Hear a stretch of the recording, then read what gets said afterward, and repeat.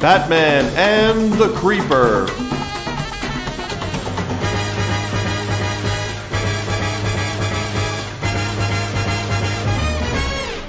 Welcome to FW Team Up, a proud member of the Fire and Water Podcast Network. I'm Siskoid. And I'm Chris Franklin. Taking you through a classic superhero team-up, Batman and the Creeper, from The Brave and the Bold, number 80, cover dated November 1968. And Chris, we decided on an almost random order so we could hit various artists and writers. But this is the first time we actually cover a Neal Adams issue. Yeah, and I mean, Neal Adams kind of, made his big Batman splash in The Brave and the Bold to the point where Julius Schwartz was like, why is everybody saying the only real Batman's over in Brave and the Bold? Right, of all things. Especially given what it was like before. Yes. It's like, I'll say this now, even before we get into it. Like, I read Brave and the Bold in order. Okay. Basically, because it was not available in my area on the stands. And it ended soon after I started collecting comics. I missed it. On paper, I have like 2 issues, 3 issues, something like that. Just random stuff. So I read most of it through Showcase Presents in the black and white, trade paperbacks. Mm-hmm. All these books are just the Bob Haney years. And there's a real cognitive break, I guess, between what was happening before Neal Adams and then what happens with Neal Adams. Yes. It's a rather silly strip. And suddenly, Batman is like solid. A very different art style. Mm-hmm. But Bob Haney is still doing the Bob Haney stuff, but with the art is like going another way. And sometimes like the script seems to say one thing and the art shows another. And I think we're still in that area with number 80. Yes, definitely. I mean, Neal Adams would ignore the script and draw the scene at night a lot of times, even though Bob Haney said it was taking place during the day and things like that. Yeah, he started working his, creature of the night Batman magic, even though the character was not portrayed that way in the scripts. So we'll talk about some of the weird Batman stuff here once we get into it. But there are some Haney-isms. Yes. But the art, seems to be, could have been the O'Neill era, right, of Batman or something. Yes, definitely. And, this one has the Creeper in it. So let's preface with a reason or reasons why we like that guest character. What's so great about the Creeper, Chris? I don't honestly know what to make of the Creeper. I mean, I always have, liked his visual. It's very striking. But he's a really odd character that people creators don't seem to be able to quite get a handle on. I know him, being odd is kind of the point, but I mean, he's really odd. And this was definitely DC trying to shake things up in the late 60s and catch up to Marvel, who was starting to mow their grass. They even brought over Steve Ditko by way of Charlton, and bring some of that counterculture vibe in as well. Even though the Creeper had a short run initially and has kind of sporadically popped up over the years with miniseries and things, overall, he's much more successful than Brother Power the Geek, who, of course, was their other counterculture character at the time. And I myself first encountered him in World's Finest number 253 when I was very young, and I was pretty confused by him then, and I still am pretty much. Well, I think maybe one of the problems, and you kind of hit on it, is the number of series and miniseries he's had, and they keep changing the core concept of it. Mm-hmm. They keep changing the origin, or is he insane, or isn't he insane, or they keep changing the character. It's like he's being rebooted. It's not just a continuation from the last time you saw him. Everybody's got a different take, and I've read some of the original Ditko series, and I was like, I kind of like this, actually. And I'm not a big Ditko fan from any of these eras, Mm-hmm. So in my case, I'll say that what I like about the Creeper is the Jack Ryder persona, mm-hmm. the television host. Sometimes it's a talk show. Sometimes he's like a reactionary talk show host or a hardball journalist who's against superheroes, but secretly is one. So J. Jonah Jameson, but he's Spider-Man as well. Yeah. Whatever way you want to play it, I think that has a lot of potential. I had a lot of fun on my show, Who's Editing, and trying to figure out what the Creeper would be in that particular episode. I mean, it could be a smokescreen, secret identity. It can be a kind of Hulk paradigm where Creeper is out of his control, and then it forms this hate of other heroes as well. So it depends on if the Creeper is crazy or not. Right. And in the original series, he was not crazy. It's a put on. Yeah. And then in this issue, it's supposed to be a put on because this is between issue 3 and 4 of Beware the Creeper. Yeah. You know, they're selling that comic that is out on the stands. I think it's a bi-monthly, and this is coming out in between 2 issues. Gotcha. Would you rather him be crazy because that's how he's portrayed, like in JLI, and or is it better if it's kind of just a persona that is something he's projecting? I think it depends on taste, and that's why different writers have done different things. I agree. Yeah. All right. Publication history. This is, it's my turn. I suggested this issue, and so that means I have to do the homework. I apologize for not going in as much depth as some of my co-hosts do. I just have a more synthetic mind, I guess. But he launches out of Showcase number 73 in April 1968. It is by Steve Ditko, Don Siegel. The mad-looking hero goes on to star in Beware the Creeper later that same year for only 6 issues before moving on to sporadic appearances for the next 20 years, often as a Gothamite and an ally of Batman. Only after Crisis is he portrayed as being insane in his Creeper form, but no series comes out of his re-origin in Secret Origins number 18, nor of his Who's Who page, which seemed to herald a Brian Bolland project. That never happened. And though Giffen DeMatteis toyed with making him a member of the Justice League, and he showed up in their crowd scenes and in the DC Heroes source book and in a Who's Who entry, like he's part of the team, he never really was. So yeah. That didn't work out either. And then he is seemingly killed in Eclipso number 13. That's in 1993. By 1997, he's gotten over his dismemberment, enough to star in 12 issues of The Creeper by Len Kaminski. In 2003, a new female Creeper is introduced in Beware the Creeper Volume 2. That's a Vertigo imprint, and it's just a 5-issue mini by Jason Hall and Cliff Chang.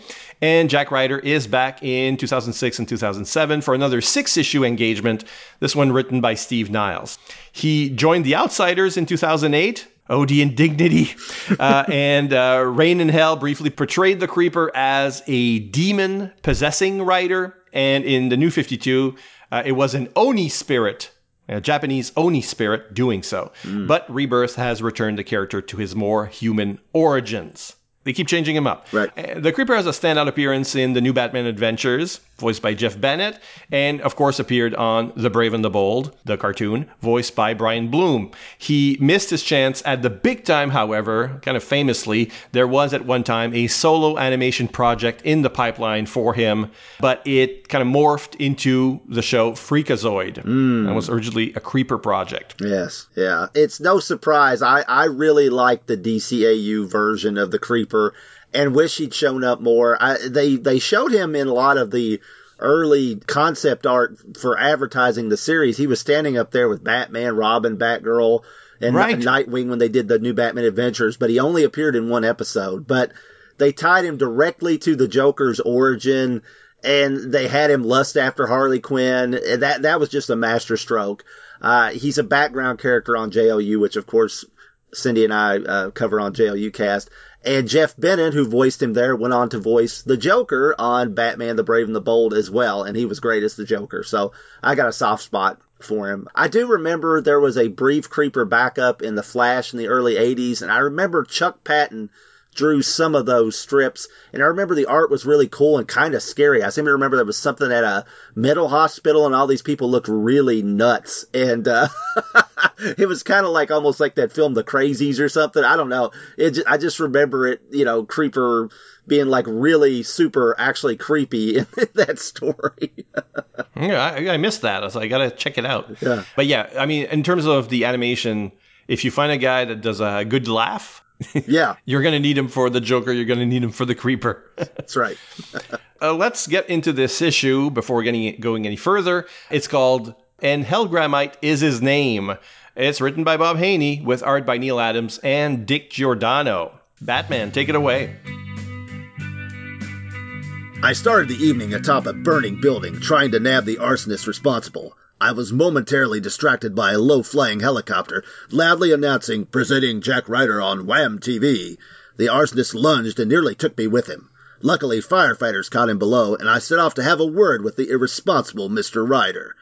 He tells me he has important news to share on his broadcast later that night. In Commissioner Gordon's office, he and I watch Ryder as he warns the city about the coming of the hideous Helgramite, who he believes will be bringing terror to Gotham. Gordon and I both feel like Ryder is up to his usual sensationalized journalistic tactics, and we should focus our attention on the disappearance of noted mobster Ace Brannigan. I confronted Ryder again after his broadcast, but his story didn't change. Batman doesn't believe it, but Jack Ryder does. The Helgramite is in Gotham and a threat to everyone. So if the Bat won't do anything, it's up to the Creeper. With an insane laugh, Jack transforms and in his madcap identity, races after Batman. Out of nowhere, the costume outlaw known as the Creeper appears. He seems to be drinking the same spike punch as Ryder, believing the Helgramite is a true threat.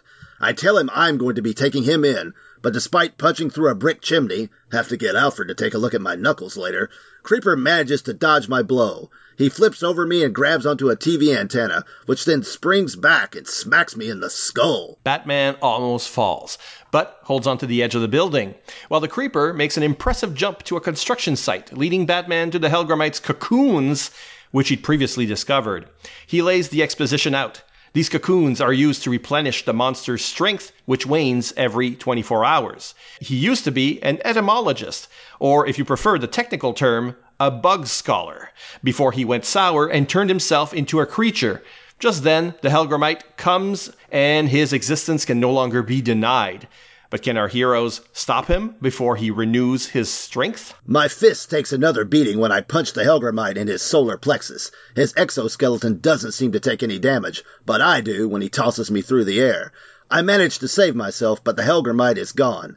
The Creeper explains he can leap great distances, like his insect namesake. Gordon and the police arrive, and while Creeper hides, Gordon tells me to shift all priorities into finding the yellow, green, and red madman. Despite his orders, I know the Helgramite is the bigger threat, even if Gordon doesn't believe he exists. I agree to make a deal with the Creeper. He can help me nab Helgramite, and I can turn him in afterwards. Sounds fair, yes? Another bat signal call, and Gordon is having me switch priorities again, this time looking into Al Dalco, who was hired to rub out Ace Brannigan but is now seeking police protection. Gordon tells me to forget about the Creeper, but since he's in town, I call him to help me out with this one. Maybe he can get some time off his sentence this way. At Dalco's home, we find the mobster missing, and one of his goons relaxing face down in the pool. Or that's what the Comics Code Authority wants you to believe. Another thug tells me of how a costume creep nabbed his boss. Creeper and I spot Helgramite leaping into a junkyard. The two heroes enter the junkyard and find a glowing cocoon, impervious to damage. It's too late. Helgramite is rejuvenating. While they wait for it to open, Commissioner Gordon leads his men to the junkyard, looking to arrest the Creeper. Helgramite emerges from the cocoon more powerful than ever, but rather than chase after him, I give a precise karate chop to Creeper's neck, knocking him out. Outside, the Helgramite leaps away, knocking garbage onto Gordon and his men. Creeper isn't happy with me KOing him, but I had to stop Gordon's men from finding him, or someone may have been killed. And Gordon would also know I disobeyed his orders, which could get me fired. Wait a minute. He's not the boss of me. After two mobsters are snatched, Turk Trask, kingpin of all Gotham rackets, starts to fear for his safety, but he thinks the Creeper is responsible, so he sends his men to take the colorful hero out. They get the crap kicked out of them as a result, but one of them gets a lucky shot with a thrown power tool and knocks the Creeper out. They strap him to a pane of glass and start hoisting him up the Helgramite's uncompleted building. I throw my batarang and bat rope around the line holding the pane of glass and pull, snapping the cables and sending the Creeper plummeting to the ground below. The panel shatters and the Creeper rolls free, unharmed. Helgramite grabs Turk Trask in the confusion. After seeing to the Creeper, I pick up Helgramite's trail, but Trask is gone, undoubtedly stowed somewhere. Creeper turns back into Jack Ryder in time for his broadcast, an open letter to the Helgramite to lure him into attacking the obnoxious journalist. I chased Helgramite to an abandoned subway station and radioed for the Creeper. I'm not sure where he keeps his receiver. In his feather boa? Anyway, we discovered 3 cocoons inside. Helgramite was planning on changing the 3 criminals into creatures like him, under his command. Creeper and I gathered the cocoons and took them to a local hospital, where I had a radiologist blast them with just enough x-rays to penetrate the cocoons, but not the goons. They emerged fully human, but scummy, and I had no evidence to hold them on, so I had to let them go. Creeper and I returned to the subway tunnel where Helgramite attacked. Creeper thought I was leaving him at the mercy of our insectoid foe, but I grabbed a nearby fire extinguisher and began blasting the insidious insect with it. It clogged up his pores, making it difficult for him to breathe. The Creeper tears out an electrical cable from the ceiling and very accurately puts the ends on the Hellgramite's tiny antennae, completing the circuit and zapping the monster into unconsciousness. That done, he slips away while Batman muses on now having to bring him in. Gordon comes in to take Hellgramite into custody as a consolation prize, and so the Creeper escapes to laugh another day.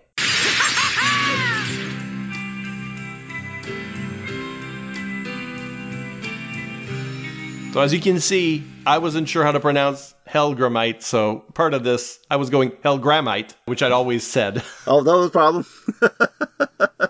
It's Hellgramite in the cartoons, and right? Yeah, I believe so, yeah. And probably in the dictionary, probably. When I was a kid, I always said Teen Titans, that, so instead of Titans. I used to say Titans as well. Yeah, so... And which Batman was this? This was Diedrich Bader, or a close... I thought it was going to be a close approximation of him, so I apologize to Diedrich Bader from The Brave and the Bold. The Bob Haney stuff seems to be more Diedrich Bader or Adam West, it just... Okay. It just makes sense. Yeah. I mean, it's Brave and the Bold, right? Right, yeah. But I think if it weren't Neil Adams, like the early issues, there you might have gone Adam West. Right. But by this point, yeah, I agree with the Adams or Aparo. It seems to be more... I think your instincts are good. Okay, cool. All right, so that was issue 80, and thank you for Batman's participation, of course. And I'm sort of supposed to be, meanwhile, at the Batcave.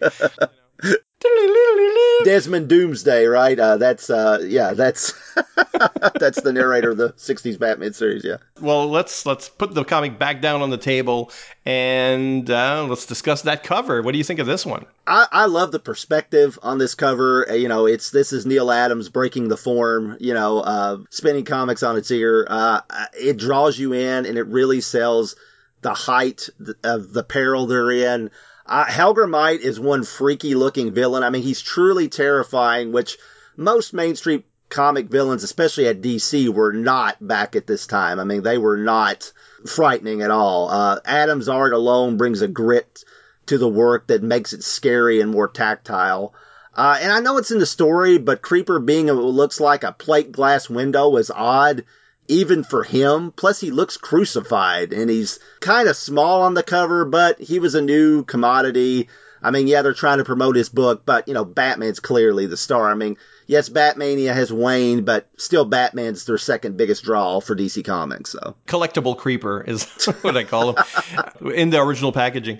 Yeah. But I think what saves him is that his colors pop so hard, red and yellow. You can't miss him. Right. Red, yellow, green. You can't miss him. Even if he's lower or smaller in the image, he's still quite visible. But yeah, the Hellgramite is like you'd imagine this villain in the 70s. Like this is like a Swamp Thing villain. Yeah. It's cutting edge for 1968. I always felt like when I look at Neil Adams stuff, I'm like, well, that's 70s, right? No. A lot of those seminal issues, where he started out are in late 60s. And it's like, wow, I mean, that would have been so different compared to everything else on the stands. Oh yeah, I mean there's Superman comics from this era that have Neil Adams covers, and inside it's Al Plastino. Right. It's nothing against Al Plastino, but it's artwork from Night and Day. Night and Day, yeah. Yeah, but so I really like the Hellgramite here, the way he looks. Like everything you've said is true. This is a well composed cover, and so they keep the logos small enough so it really looks like a big action pose. They keep the logos out of the way. Mm-hmm. Let's talk about the story overall, and then we'll just flip through the pages and get through our smaller notes. There's a lot of stuff in here. What I was saying earlier about the Bob Haney clash with Neil Adams. Like Batman says or thinks, close but no cigar. He's got expressions like that that you can't imagine Batman saying. He watches TV with Commissioner Gordon. He apparently needs a hand getting out of an 8-foot deep hole. Yeah. But Neil Adams draws him so serious and intense, you kind of don't notice right the sillier elements. It's a weird contradiction there. It's like, that it's like this in-between phase of the Batman that will come as soon as 1970 rolls over. But he's not quite there. He's visually almost here. You know, I mean, his Batman isn't quite the Batman of the 70s just yet, but it's very close. But yeah, the fact that, you know, Batman, like you said, not only is he hanging out in Gordon's office, Gordon is literally bossing him around in this story. Like, I know he's a duly deputized agent of the law in this period, like on the 60s TV series, but he's like punched a clock, and and Gordon's his boss, which is really strange. You know, he's shifting Batman's priorities for him, which is just like, he's like this micromanager that's like, I don't want you to work on that project anymore. I want you to work on this one now. You know, that's I almost got lost in all the names, all these crooks. Eventually, you sort of figure out, okay, Helgermite is capturing them, and so whatever Batman and Gordon are working on, it actually is connected to the larger villain. Yeah. And at the end, okay, you get it. Well, you get it. I mean, it's still a weird plan, but you do get it. That why you were following this stuff. It's like, okay, well, now we're going after Dalco and then Bronk, and then, I mean, they've all got these fanciful names. Ace, whatever, Brannigan, you know, they all got these fanciful names. But I was like, who are these guys and why should I care? Yeah. And even at the end, it's like, okay, we stopped a plot to turn criminals into bug monsters. But at the same time, since it never happens, it's like, okay, spend the night saving 3 or 4 of Gotham's kingpins, they call them, you know? It's like, and he can't arrest him because he doesn't, you know, they're building their cases against him, but he has no evidence, you know, there's no Harvey Dent here to, you know, put them all behind bars in one night or whatever, you know? No, so he saves their lives to prosecute them another day, I guess. Yeah. I guess. But it's like the stakes are, whatever. That's the crux of the story. Let's start with page 1. Because that introduces us to Jack Ryder, but not the Creeper quite yet. And I wanted to mention something. Like I said earlier, I read this originally. Now I'm looking at the scan, you know. Yeah. But I read this with Showcase Presents, the black and white. And there's a big difference between the two. It's not just the color. In Showcase Presents, they removed presenting Jack Ryder on Wham TV, which seems to come out of a loudspeaker on a helicopter, which disrupts Batman's arrest here. Yeah. And they replaced it with, and I'll put both versions on the gallery post at fireandwaterpodcast.com. But instead, there's like a letra set, Jack Ryder. Yeah. With lines, like it's just like dropping a banner or something. Right. His logo fell out of the helicopter or something. Yeah, it doesn't look like this at all. So they removed it, not just the lettering, but even the effect around the lettering. Maybe they didn't like it. It's kind of wonky in a bit, but yeah, it's weird that they did that. Yeah, that's strange. It's really weird. Of course, the Neil Adams stories, unfortunately, you know, when they released a lot of those in those Batman Illustrated by Neil Adams books, they let Neil Adams go back and randomly redraw images in those stories. And I don't think there's any of that here in this version on the DC Universe Infinite app. But I think they've kind of gotten away from reprinting those versions. But yeah, if you like comics reprints from about like 10, 15 years ago, there's a lot of director's cut stuff going on in those, and no offense to Neil Adams, but it just didn't look the same. It stuck out like a sore thumb. I mean, it was a lot like a special edition movie kind of thing where they dropped something in that, oh yeah, that doesn't look like that was from 1977, that kind of thing. So, and is it possible that, I mean, he's the kind of guy who goes in and uses like a photocopier to create effects and such. Would that have been one of his changes in one particular version, and that's the one that they put in Showcase Presents? It could be, yeah. I mean, I know that when they reprinted the Brave and the Bold stories in that Best of the Brave and the Bold in the late 80s, they changed Aquaman's logo to the current blue suit Aquaman logo from the Craig Hamilton miniseries, and it made it into reprints after that. So, yeah, it's like whatever DC's got on file, That's the one. That's the one they use, yeah. So...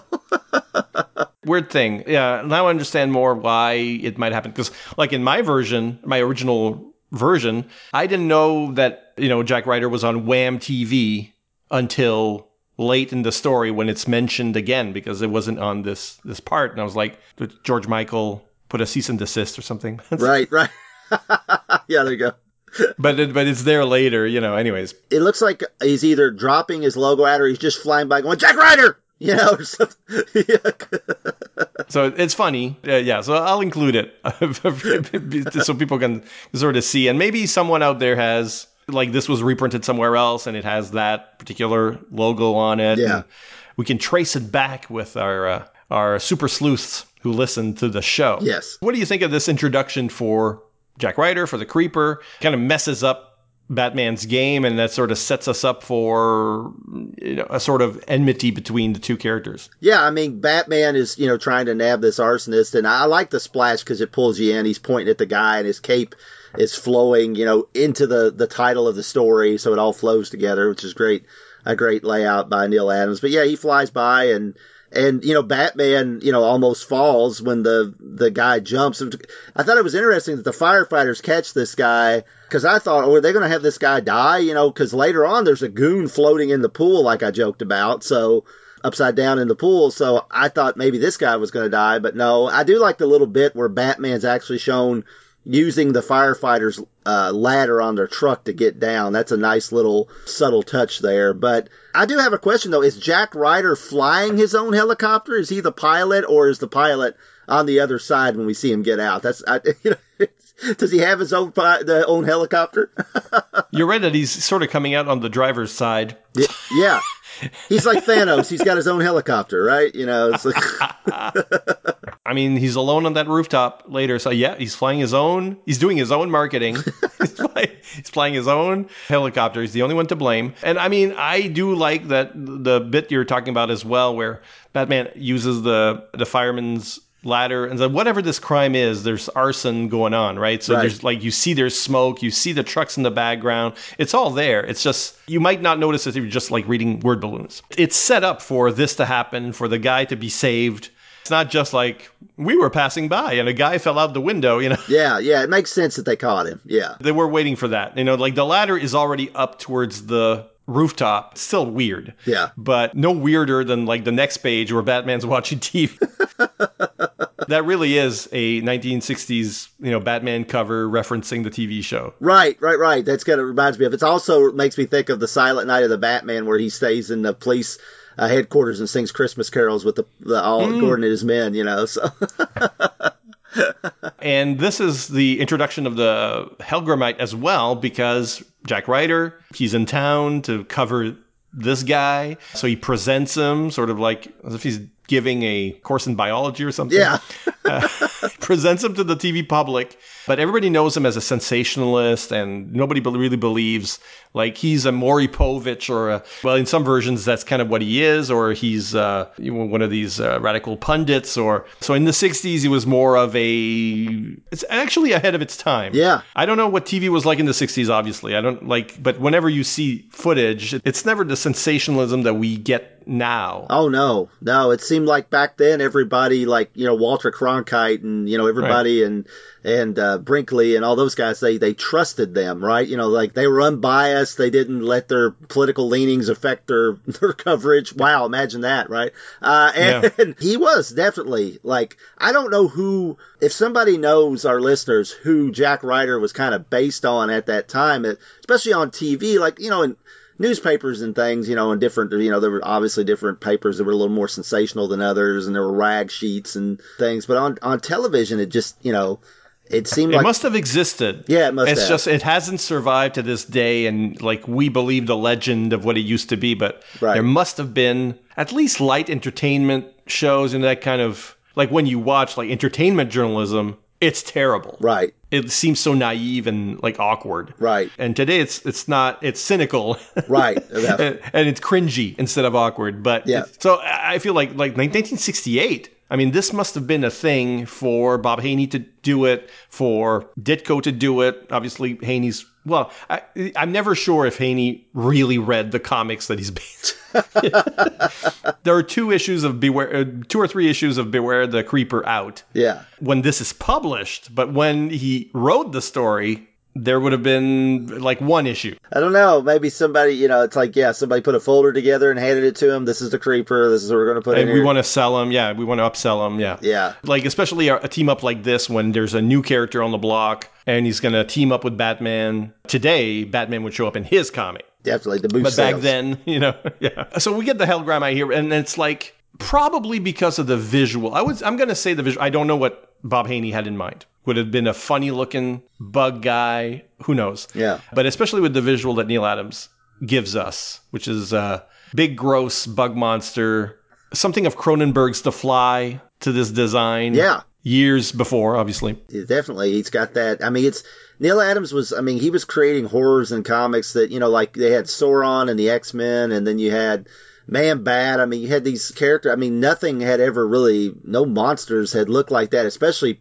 since the Comics Code came in. I mean, I'm kind of surprised they got away with this in '68 before the Comics Code loosened up some, towards '70 when monsters were able to actually be used again. So, because this has turned out to be one of the relatively few Haney villains to stick around. Yeah. Beyond his own work. Yeah, I mean, the Helgermite, I don't think he got a lot of exposure. I want to say, of course, he doesn't get a Who's Who entry in the original series. No. I'm thinking that the Superman office in the, the Carlin era in the late 80s, early 90s, I think in the early 90s they started using the Helgermite in the Superman books. And I think that's kind of how he kind of finally took hold, if I remember I think so right. too, yeah. So there's a big gap between this moment and his later use. Yeah. He was strong enough to be a Superman villain. Yeah. And he showed up in Metropolis a number of times. And I think that's how and why we know him. So it's interesting, and that's why I kind of credit Neil Adams for this, is that the visual is so strong and so modern that something created in 1968, then nobody thinks of it. It's like a lot of these villains in Brave and the Bold or any team-up book are sort of disposable in a way. Yeah, they usually don't really belong to any one character, so then again, they kind of disappear. But then decades later, somebody goes, that character was really cool, and that character still works today in the 90s, maybe especially in the 90s. Right, yeah. I mean, and comes back, yeah. I mean, we did get, there was a reuse of the Bork character in that Power Company, the Bork character that Flash and Batman fight in the Neil Adams, Bob Haney story. I think it might be the next issue. It's around this same period, of course. And they kind of redid him. Of course, they redesigned him to have he became more monstrous looking and everything. But Helgermite's image has remained pretty much unchanged because he's just creepy. He's just creepy looking. He is either a 70s monster or a 90s gross villain. Yeah. But in the late 60s, it seems like maybe somebody said, okay, well, we did this story and let's never talk of this character again. Yeah, exactly. Because he's kind of freaky. I don't know if it scared kids at the time or what. Maybe, yeah. I do have a question, though. Why is Ryder the only one who knows about the Helgermite? I know this is pre-internet and pre-24-hour news, but a giant insect creature on the loose would have surely gotten some notice, even if it was chalked up to urban legend. And, you would almost expect Batman and Gordon to well, we heard of that, but we thought, he's just spreading these rumors about this creature or something. It's nobody knows about. It's almost like Jack Ryder really did, he's the PR person for the Helgermite, and he's advertising him or something. It's a comic book trope, is what is powering this. How other than team books and team up books, heroes are in their particular contextualizing city and they don't really go out of there, and nobody goes in. Yeah. So, Superman patrols Metropolis. Most of his action takes place in Metropolis. He can leave Metropolis and do things worldwide and in space, but he's not going to go to Central City. He's not going to go to Coast City. He's not going to go to Gotham City. Yeah. Alien invasion comes in to attack Metropolis. The other heroes don't come rushing in. They leave him to it. Yeah. Unless this is Justice League of America, in which case they all participate, but only the members of the team. So this is how, in this case, Helgermite is a problem somewhere else. Right.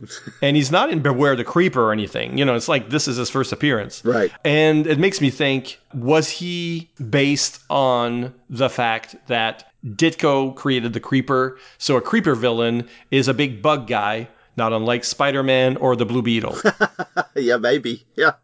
That's the germ of the idea. Right. Yeah, it could be. Spider-Man, not too long after this, he grows his extra arms. He's got 6 arms and at one point becomes the man spider creature, and I think Marvel Fanfare and stuff. And so, yeah, I mean, it's kind of this is what could have happened to Peter Parker, if if he'd been bit by the larva of a Dobson fly or whatever it is. Because the Creeper is in line with those other creations in terms of like the acrobatic, smart talking character, and the way he transforms looks a lot like the way the Question transforms. Yes, it does. Ditko creations at Charlton or at Marvel that predate this, right? So he's copying himself a little bit. This is just the thing that Ditko is known for. I mean, even later, Speedball is kind of like this, right? Shade the Changing Man, kind of has some of these kind of visual, like the same thing where the Creeper changes, kind of looks similar to that. The stuff around him, and Yeah. So that's his thing. I think Haney and in some way as well, Neil Adams are, I don't want to say mocking Ditko, but they're riffing on Ditko and his past creations. Yeah, because he seemed to be a big bug guy, like you said, with Spider-Man and Blue Beetle. Yeah. Flyman? No. Yeah. Then I thought Spider-Man. Yeah. Yeah. And I'm doing Stan Lee, obviously, but right. in my story, he's stealing from Ditko. Right. I know he's not. Well, I mean, this is also a Marvel-style story because the heroes fight. Yeah. Before they team up, which is rare in these things at DC. Yeah, and I mean, like a lot of the early Marvel at the end, Batman still wanted to take him in. I mean, whenever Spider-Man would, intersect with the Avengers, they're like, well, he's wanted by the law, and the Wasp would be like, I hate spiders because, I'm a wasp and I hate spiders, which is like, that's a real good reason there, Janet, for you to dislike him. But, I mean, yeah, it's poor Spidey never got a break back then, so it's that's the Marvel feel coming into DC. There were guys like Haney and Arnold Drake who were basically like, they were creating Marvel type characters with the Doom Patrol and Metamorpho before the rest of DC woke up to say, hey, oh God, why are all these college kids buying these other comic books? What's going on? Yeah. Just the art here is like good reason to switch over to DC. Yes. And let's talk about that art. Let's talk about some of those Maverick splash pages or layouts. Yes. Because, I mean, when he fails, when I think he does too much, Neil Adams looks like it's broken glass. Yeah. And each panel is sort of like a shard of glass, and it's not necessarily, like, sometimes it's too busy, but he's got some really whoppers in here. I think sometimes he pushes the envelope. There's a page later in this story where I think there's a story beat that gets lost because he's trying to be too experimental, Visually it gets lost, and we'll get there as we go. But we talked about Batman punching through the brick wall. Why don't you talk about that one? That's a great example there. Yeah. So it's a brick chimney. So he attacks Creeper. That's exactly where we were at, right? It's like, okay, there's going to be a fight between the heroes. The Creeper moves just out of the way at the last minute, and Batman's fist goes through the chimney. But the camera's point of view is inside the chimney, and we see the fist come in, and it jostles these bricks. Well, these bricks are actually all the other panels that surround this, which would be panel 4. So each brick has a panel stamped on it, and you don't quite know that that's what you're looking at until you reach the middle of the page. Right. So that's one of the Maverick ones. Another Maverick one is the panels are inside Batman's cape. Yes. So we understand why it's ribbed. Yes. It's ribbed so that there can be panels in there. Yeah. So those are like the two big ones. Around this time, Adams was doing this, Jim Steranko was doing it. They were like, Adams was doing it mostly at DC and Steranko was doing it all at Marvel. It's definitely shaken up that, oddly enough, that 9-panel grid, which Steve Ditko was a huge proponent of. He would deviate from that, it'd make for a powerful moment, like, of course, when Spider-Man lifts the giant weight, everybody always talks about that great moment. But, usually he was big on that whole 9-panel grid thing, so it's odd that, we got a Ditko character in Adams as being this experimental. But the one page I was talking about, I'll just go ahead and mention it. It's at the end when they discover the 3 criminals in the cocoons. They mention 3 cocoons and inside the 3 missing gangsters, but well, now you do see it. Okay, you see it. You know what? In the corner. It's in the corner. I missed that until just now. And I consider myself a pretty Well, you know what I missed in this page until this moment? What's that? Is that the middle panel is an arrow pointing to where next to read. Oh, it is, isn't it? Yeah. But it's like, I think this may work better black and white because of the colors and a lot of text and a lot of different action in different places. Yes. This is one of those broken glass ones, in a way. Yeah. I'm sorry. It looks dynamic. It's beautifully drawn, but yeah, it's obviously confusing and hard to read and I went over this story multiple times writing, my part of the synopsis and taking notes and I didn't get that. And I obviously have been reading comic books for, a long time. So for about 45 years. So, it's definitely, I love you, Neil. And you were fantastic at this, but occasionally, you might push the envelope a little too much, clear storytelling. Well, better to experiment and fail than do something boring. Right. I think it was probably his attitude. Oh, yeah, it definitely was. I mean, he was there to shake everything up from the layouts to colors to the stories themselves, what they wanted to, he was an advocate for, a lot of getting DC to actually have a black superhero for one, and Jon Stewart. Yeah, a lot of progressive ideas, both creatively and then in terms of storylines. Yes, definitely. Where do we go from here? I guess we're still punching that brick wall. Right. Yes. So Batman's punching a brick wall, but then the Creeper leads him to the Hellgramite's cocoon. Yes. This is like a weird weakness that he's got. Like, he's got to regenerate every 24 hours. He needs his cocoon because that's reusable, as every butterfly knows. Yeah, exactly. Yeah, of course. So this is the moment where I was joking that Batman had trouble getting out of whatever this tubing is, like an 8-foot pit. Well, maybe he doesn't need help, but he takes the help. Yeah, he takes Creeper's hand, yeah. I did notice in some of these panels the Creeper has fingernails on his gloves, which I think's kind of weird. It's like, I wonder if Adams or Giordano thought that the tassels were the ends of his sleeve, and he had on like a shirt, and his hands were supposed to be bare instead of red gloves over yellow tights, or I don't know. Is it tight? Yeah, I guess it's not intuitive because his face is yellow. Yeah. Therefore, if parts of his costume are just his skin, that would be the yellow parts. Right. And those are red gloves. Yes. Like red boots. Yes. And there are versions of the Creeper where he actually transforms, and then other versions where the costume appears. Yes. Costume from that night just reappears on him, and it is a costume. Right. Including the face. But if you take it to be like he's fused to the costume, making the mask realistically a face, making the wig realistically his hair, making the gloves realistically have fingernails. Yeah, maybe. So as far as I'm going to go in terms of no prize on this one.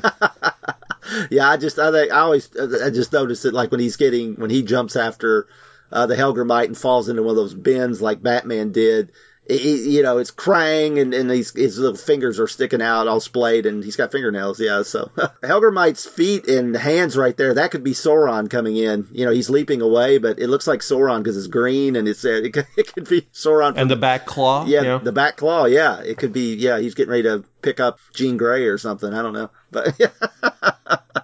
I want to pick up later, page 12. That's when they go to Dalco's mansion. Yeah, I like that first panel because it shows the mansion in the background. In the foreground, the Creeper and Batman are perched on like an iron gate. There's obviously a gated home. He's a mobster. He's going to protect himself.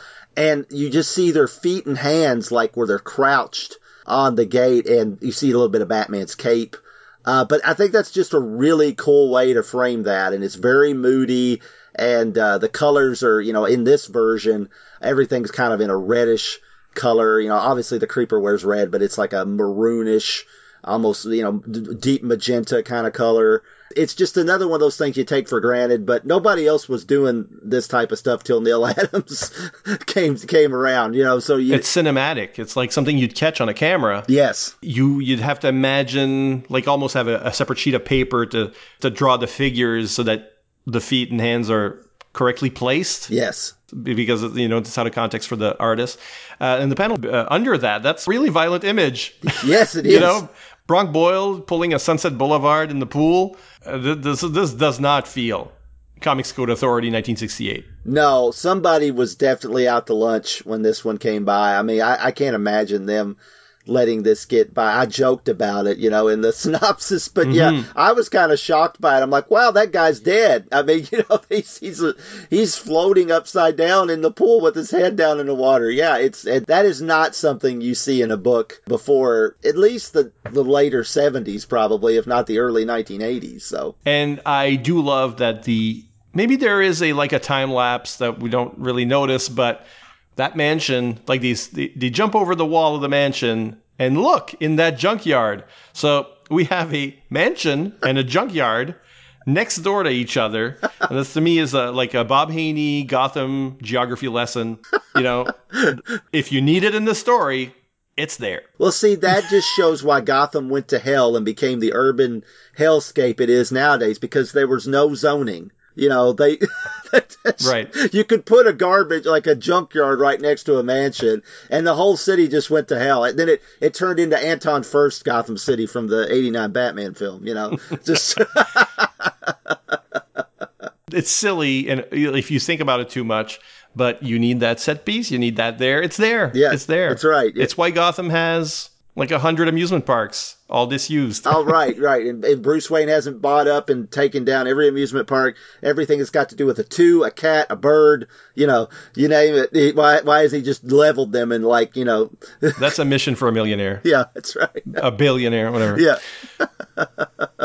This is a weird one to me. Batman karate chops the Creeper, takes him out of danger sort of thing, because the cops are also coming and Gordon is out of control in this issue. Yeah.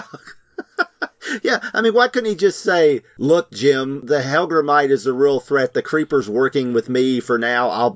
Even if he took him aside, I'll bring him in later, but I need his help. He's got intel on the Hellgrammite, and even if Batman was going to be a little, he wasn't really being two-faced. He told the Creeper, I'm going to take you in after we team up. But, Oh, yeah. He's being very upfront about it. But it's like Batman's just really afraid to tell Gordon. I know Gary Oldman can be intense, but calm down, or whatever, Jeffrey Wright or whatever Gordon you want to be. I don't think there's any Jim Gordon that Batman would be actually afraid to tell him that, okay, I'm working this case this way. Just give me a minute and I'll make it right. But it's just really bizarre that Haney has this, and Haney actually used Commissioner Gordon, I think, more than any other Bat writer at the time. I mean, Gordon was almost in every Brave and the Bold, or in a lot of them. And the other creators, Gordon would be there, but it's he didn't seem like he was nearly as important as he is to Haney. And maybe he just wanted Batman to have somebody to, talk to, but it's just insane how much Batman won't tell Gordon to get in line. And, it's funny, actually. It's a strange decision as well. It's the police would have burst in looking for you, and then someone would have been killed in the excitement. Yeah. Yeah. But he leaves the cops to Hellgrammite. Yes. So maybe someone would have been killed anyway. Right. He could have let those cops just be, the Creeper's supposed to have super strength and a certain amount of super strength and obviously a super agility and all this stuff. But these regular policemen are, at the mercy of this giant, 7-8 foot tall insectoid monster with these talons and all these bony protrusions sticking out of his arms. And yeah, Batman just lets them and knock garbage all over him too, which, they could be crushed by a car or, it's This also feels like what I call the outsider's Batman. Father knows best Batman who doesn't really let his allies do much of anything. He's definitely not going to tell him he's Bruce Wayne. That's for sure. The next story beat is the Creeper versus, I don't even know which goon this Trask, is. Turk Trask. Yeah. Turk Trask sends his men against the Creeper, so you get a bit of fighting there, and they're the ones that put him up in the window pane, a sort of death trap for fun. Very Batman 66, yeah. I like the panel on page 16, the extreme close-up of the Creeper being belted by a sander. Neil Adams could draw pain and anguish, I think, better than any artist who's ever lived. I mean, his character, I mean, I'm thinking about the cover where Superman's like, like turning green from kryptonite poisoning, and he's like swearing to take the person down who did it with him, and, and then the Batman's anguished over Robin's body on the Treasury, comic, and he was like the absolute king of torturous anguish on the face of a comic book character. And this looks like it really hurts. Back of the head, I mean. Of course it does. Then we get like a twin resolution because the Creeper lures Hellgrammite into the open. They find the cocoons. So the two resolutions are, let's x-ray these guys, first of all, so that they don't become Hellgrammites. And then later we have to beat Hellgrammite, in a physical fight. So let's talk about that a little bit. Yeah, I just wondered why Batman didn't think about, taking Hellgrammite's cocoon and blasting it with X-rays. Would that have turned it back to human? I mean, obviously this transformation is taking place over time in this cocoon. So the fact that these guys all come back human and not even half insectoid says, well, maybe you can do the same thing to Hellgrammite. I don't know. Maybe he's too far gone, but, yeah, it's really strange. Well, we don't get a lot about Hellgrammite. It's like this is one of those rare villains in this era who shows up without an origin story. Creeper says he was an entomologist who turned sour. Yes. All right. I mean, it seems like there's a missing step. Yes. Between that and what he became. Yeah. So we don't know how he became that, if it is reversible or what. Right. He doesn't have the motivation of Kurt Connors, I'm going to regrow my limb. I want to, I've developed some way for people, amputees, to regrow their limbs. So I turn myself into the lizard, or, Kirk Langstrom. I want to give Batman sonar powers. So I'm going to experiment on myself with bat glands. Apparently the Hellgrammite just likes bugs and wants to be one. I don't know. Yep. I do think it's funny. Batman actually, he may not have been able to arrest those 3 criminals, but he did ensure that they will not create future criminals because they're probably sterile now from getting blasted with that much X-rays. So he's thinking ahead. That's right. It's the long game, old chum. It's just. And then the final fight, we're still, there's train tracks, but it's kind of supposed to be They're in the subway. Oh, it's the subway. Okay, yeah okay. They went back to the abandoned subway, yeah. Right. I may have thought this was still like the building construction site, but no, you see him in that page that is very confusing. He runs into subway closed. Yes. Because then, there's like an exposed cable that the Creeper could rip out. So I thought, okay, we're on a construction site, right? Right, okay. No, because there's like train tracks or subway tracks. And there's even, now that I know this, the panel where he slips away, there's like these 2 lights in the background. It's like, Batman, look behind you. The train's coming. Yeah, it's supposed to be abandoned, so there shouldn't be a train coming through there, right? Oh, no, it's not a train. Because the next panel... Oh, it's Gordon's flashlight. Gordon and the cop each have a light. Oh, okay. No, it's all set up, Neil Adams knows what he was doing. Yeah. I do want to question, though, why does Batman think that foam, the fire extinguisher foam, will stop the Hellgrammite even temporarily, because it'll clog up his pores, but he's got a nose. I mean, Neil Adams draws him with a fairly humanoid nose and mouth, even though his eyes are very insectoid and he's got antennae. But he's got a nose, so it's like, doesn't seem like he's probably breathing through the pores of his exoskeleton or whatever you want to call it. I just thought that was kind of weird. It was like why does that work? It's just. Does it really say that that's, clogged his breathing holes? Yeah. Which can still be nostrils. I guess so. But that's not really what the art is showing either, right? It's like shooting him in the back. Yeah, it's shooting him in the back like he breathes from some pores or holes in his back, like in his shell or something, which is. And there's no narration to cover this, so I'll take it for granted that maybe it just like confused the Hellgrammite. Right, yeah. Foam in the face. And he lets the Creeper go. Okay. And then the Creeper uses that moment to zap him. You know what else could have worked a few years from now? Hostess Twinkies could have distracted him. Yeah, there's a Twinkies feeling to some of these stories in this era for some reason. All right. Any final thoughts on the story before we get into our debates? It's fun. This is a pretty zany haney for sure. I mean, like you said, it's kind of, he dovetails the A and B plot of the, criminals and the possible gang war. The one guy's disappeared and been rubbed out and all this. And it does all converge. The portrayal of Gordon and Batman's relationship in this one is the one that just really jumps out at me.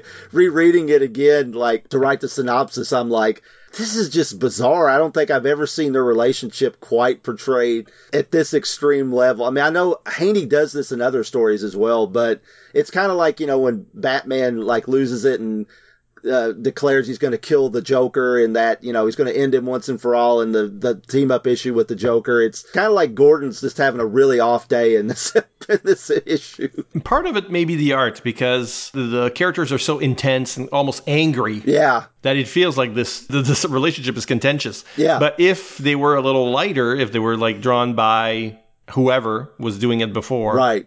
Ross Andrew or somebody, yeah. Yeah, somebody. Nick Cardy, I think, did a few. So, yeah. If it was something like that, maybe there would be more smiles and they would seem more calm about it. But at the same time, you do have this whole thing going on all throughout that Batman intends to arrest the Creeper as soon as he can. I think he is written to be angry and intense. It is a quirk of the writing. All right, who fared better? Let's talk about our various topics. First, how well does this fit each of their stories or atmospheres? Is this a Batman story, Chris, or is it more of a Creeper story? The Creeper brings the villain to Batman's attention, but there's a lot of Gotham Gangland stuff, so which is it? I kind of feel like this is the more of a Creeper story, because Creeper actually looks better than Batman in this one. Batman seems to be on the back foot a lot most of this issue. The fact that Batman never comes around to saying, well, the Creeper's a solid guy, I don't care what anybody says, and he's still wanting to bring him in. It's like Batman's a narc, and Bat narc. Well, yeah, Batman would be a narc, yeah, right? and Gordon's bossing him around, so Batman totally seems like the man against this counterculture character that is the Creeper, or as counterculture as DC would get at the time. So, because I wonder sometimes if the villain comes in with the hero, that makes the team up more of their story. Whereas if it were, more of a Batman villain that's involved, then it feels more like a Batman story. Yeah. As a result, I wonder. That's true. A question we only ask in the Brave and the Bold segment is, do they know Batman's secret identity? No, the Creeper doesn't, and surprisingly, Batman doesn't know his, despite the fact that both Ryder and Creeper showed up at the same time in Gotham, both visiting from the same city, both banging on about the Helgermite, world's greatest detective. Ha! Yeah, fail. I think maybe the Creeper is beneath his notice. He's not in the files. He's learned his lesson by the time of Grant Morrison's JLA. Yeah. He'll have a file on everybody. That's right. I got a files. Yeah. Cool moves. What is Batman's coolest move, in your opinion? Punching through a brick chimney and making comic panels. That's pretty cool. It is pretty cool. A bit meta. Yeah. I'm going to go with a smaller moment when he gets thrown off a building and catches a crane cable. He brings himself back. That's in the very first fight with the Helgermite. I thought it looked cool. Yeah, that is a cool bit, yeah. What about the Creeper? Creeper kicks Batman into the drum containing Helgermite's cocoon to prove his point. I thought that was a nice. You think Creeper's just like kind of knocking Batman around, but he's doing it on he's got a purpose. He's not just roughing Batman up just because he can. He's trying to say, hey, look, dude, there's this giant cocoon for this insect monster I keep telling you about. So I think that's a pretty. I mean, not only is he kind of showing Batman, hey, I'm no lightweight, but he's also proving his point. So good on Creeper. I'm also going with a small moment, in this case, a piece of the fight between Batman and Creeper on page 5. It's the bricks page, when he whaps Batman with the TV antenna. Great use of the environment. Very humiliating for Batman. Yes. So, and that feels something like the Creeper would do, right? Let's humiliate the other heroes. Maybe this was a commentary on the DC office, like how they felt about the Batman TV series and what it had done to the character, that he gets smacked by an antenna. Wow. You went deep. You went deep for that one. Yeah. Dumb or weird moves? What about the Batmans? Batman saving, in quotes, the Creeper from that weird thermal panel prison by dropping it at least 3 stories so it will shatter. How about using the bat rope to pull it to safety, then free him or something with a, bat torch or anything? But yeah, just letting it drop. I mean, he's assuming a lot that the Creeper won't be crushed and, cut to ribbons when he falls. I mean, he's very careless with the Creeper throughout. Yeah, he is. And it's like he knows he's Jack Ryder. Yeah. Yeah, no, he's all over the place in this. And as you've mentioned, all the weird or lame stuff that Batman gets up to. Because I feel like he also got lucky on page 1 with the guy falling into the fireman's net. Somebody might have died on your shift, Batman. Yeah. But I'm gonna say it's when he karate chops his ally to avoid someone getting killed in a firefight. The way that this plays out is like, what is this move? Yeah. So I think that's the one that doesn't work for me. What about the Creepers? Creeper falls into the drums, leaping for the Helgramite. I mean, that's not a real bad one, but it's kind of humiliating. And plus he shows his fingernails through his gloves. And he's supposed to be super agile. Yeah. Right? Yeah. So that goes against that. I mean, he can dance around Batman, So to me, it's also a moment like that is when he gets beamed by a sander. Yeah. Or what I think is a sander. I don't know power tools very well, but, Yeah, I couldn't tell what it was. When you said sander, I'm like, oh yeah, that does look like kind of like a sander. Yeah, it's kind of strange looking apparatus. I don't know. I guess that's what it is. I'm going to say that's what it is. But if you are a more of a handyman than we are, and you see this page on the gallery post, let us know what that is. Yeah. Those are our debates, so to speak. But there's the friendly farewell, right? The team-up tradition. And this book usually has had, even though Batman is involved, a friendly farewell. How does this one rate, though? Well, considering Batman was still going to turn him into the police and didn't tell Gordon that he helped him throughout the case, I don't think this is too friendly. Batman's one of those classmates who takes all the credit for a group project to suck up to the teacher. It's hard making friends in a new city, Creeper's kind of sad, but I mean, doesn't necessarily put his best foot forward either. Yeah, right. But he had fun. He's laughing.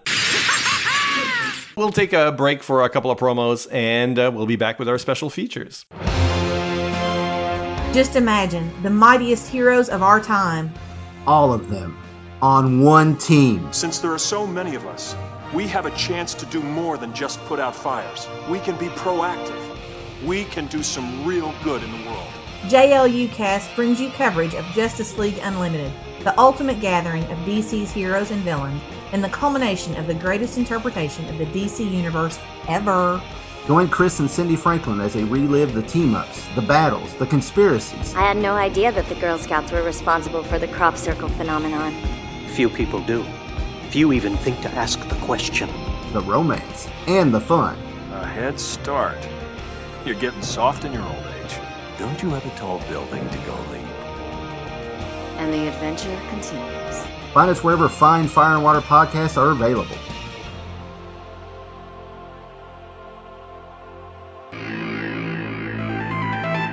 Coming soon from Amalgam Comics, that psychedelic beam hit Jack Ryder out of the blue and turned him into the man called Creeper. And for the past 12 issues, the universe has been content letting him bust heads and take names here on Earth.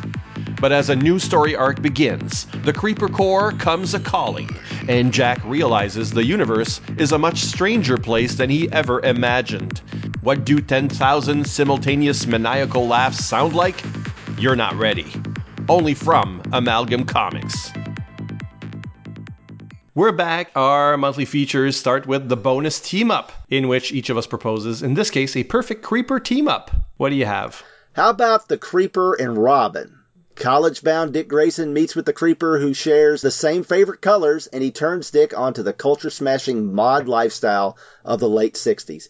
Imagine the Adams cover with Creeper showing how he's given Robin a makeover. In the foreground, Robin sits with long hair and mutton chops, a headband, beads around his neck, colored sunglasses over his domino mask, and a fringed red vest with completely bare sleeves as he flashes the peace sign at the readers. Batman responds, "My ward is a hippie!" Okay. Yeah, good. That sounds like a Bob Haney script as well. So we don't have to disband the creative team. Right. I will want here a 3-way Ditko Fest. That teams up the Creeper with Spider-Man and Blue Beetle, Ted Kord. It's just agile people jumping around. Plus, Jack Ryder teams up with J. Jonah Jameson. And Beetle, the one not on the most wanted list, at first tries to apprehend the two. So he believes the JJJ propaganda, and he goes after Spider-Man and after the Creeper. And then, of course, they team up because we're going to have Jay and Jonah have Spider Slayers, Beetle Slayers, Creeper Slayers in the story. Oh, that sounds awesome. Yeah, I would totally read that. Yeah, and, J. Jonah Jameson never had a problem sponsoring supervillains, so yeah, it makes perfect sense. So, okay, who's brave and bold next? Like, this is an indexing show, but it does jump around as inspired by the issue we're looking at now that's going to inspire the next one. So every episode, we explain the logic between this episode's guest star and the next. Chris, it's going to be your turn. Where to now, and how do you get us there? Okay, how about we go from Creeper to Creep-E and turn our attention to Brave and the Bold number 195 toward the very end of the series, featuring Andrew Bennett, I, Vampire, by Mike W. Barr and Jim Aparo. Yes, I am into that. Although it's going to be hard to move back to superheroes from there. I've already started thinking about it. Oh, God. It's going to be Man-Bat, isn't it? Okay, so...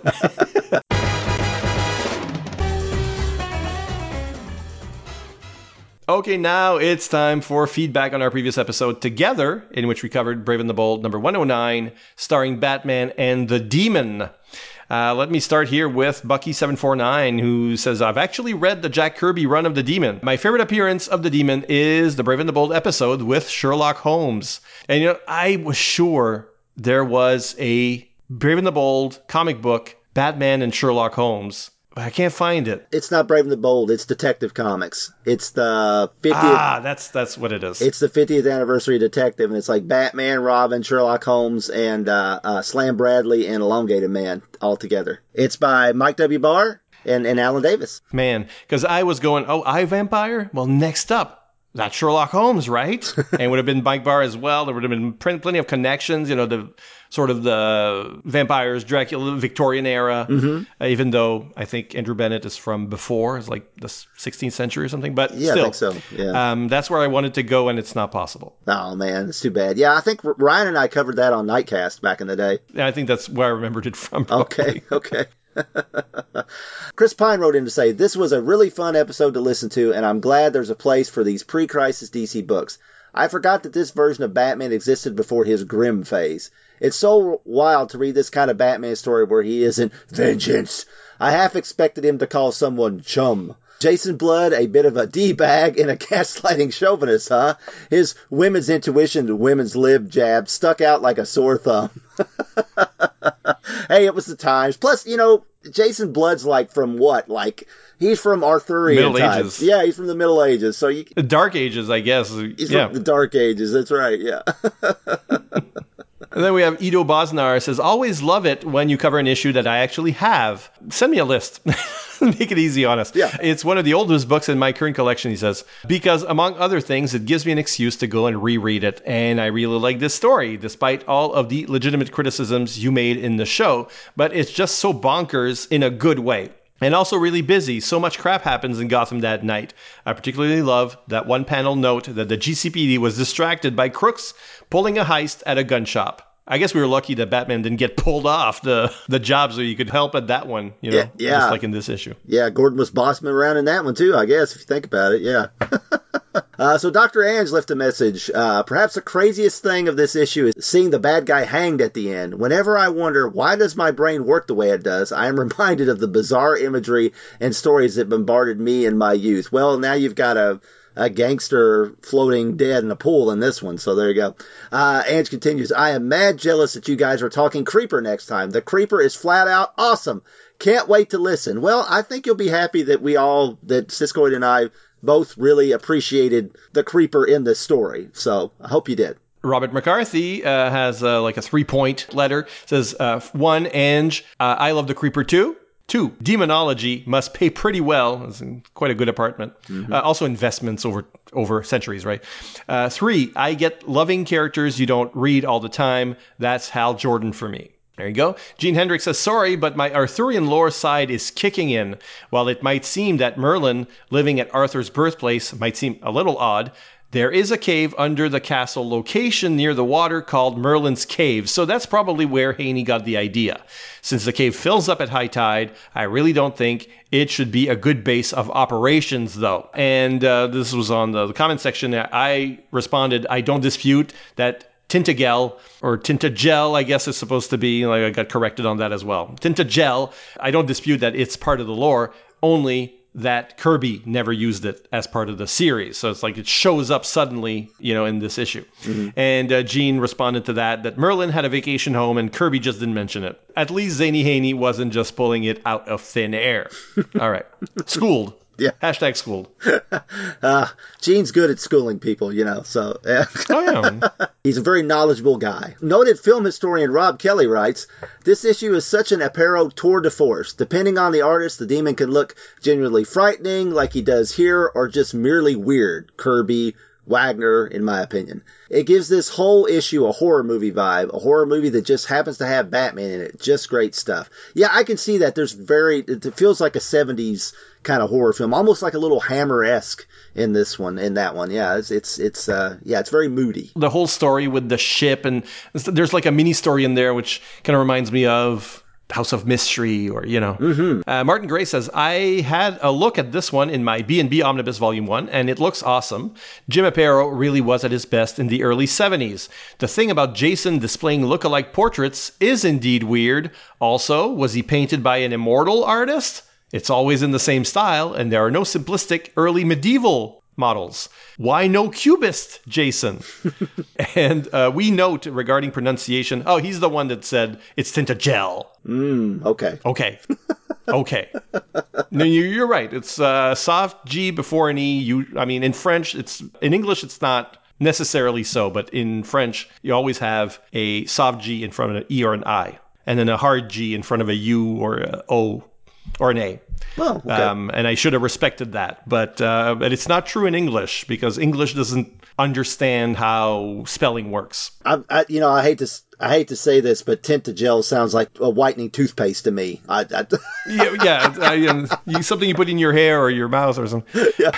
So I like Tintagel. Maybe it sounds more Lord of the Rings to me. Captain Edgebury writes in, a hypodermic full of sedative against a super strong, rock-encrusted member of the undead? Really, Bats? Really? Yeah, really. Really, really.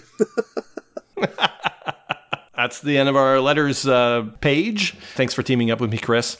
You want to tell people what you're working on at the moment? Yeah, Cindy and I are wrapping up the Cadmus arc over on JLUcast, which is one of the greatest Justice League stories of all time, no matter the medium. So that's been really exciting. Pretty soon after that, we will launch our annual House of Frankenstein series on Supermates, which returns every year. And that's where we cover a classic horror film and a monster like the monster in that film versus one of your favorite superheroes. So it's always a blast. And this is our 10th annual House of Frankenstein, believe it or not. Oh, special. Yes. All right. A reminder that we do have a Patreon. So if you like this content, want more like it, please think about making a monthly or one-time donation, the amount of which will allow you to unlock rewards. Check it out at patreon.com/FW Podcasts. And this month, we're proud to team up with our sponsor, Alan W. Wright, the Bold Outlaw. And we do enjoy reading your thoughts, and the best place for that is fireandwaterpodcast.com. We'll read your comments on this issue when Chris is back with us. But next month, I'll be here with our friend Ryan Daly as we continue his coverage of Marvel 2-in-1 with annual number 3 of that title. Cool. On that, see you next time for another amazing superhero team-up, because after all, justice is a team effort. Thank you, Batman.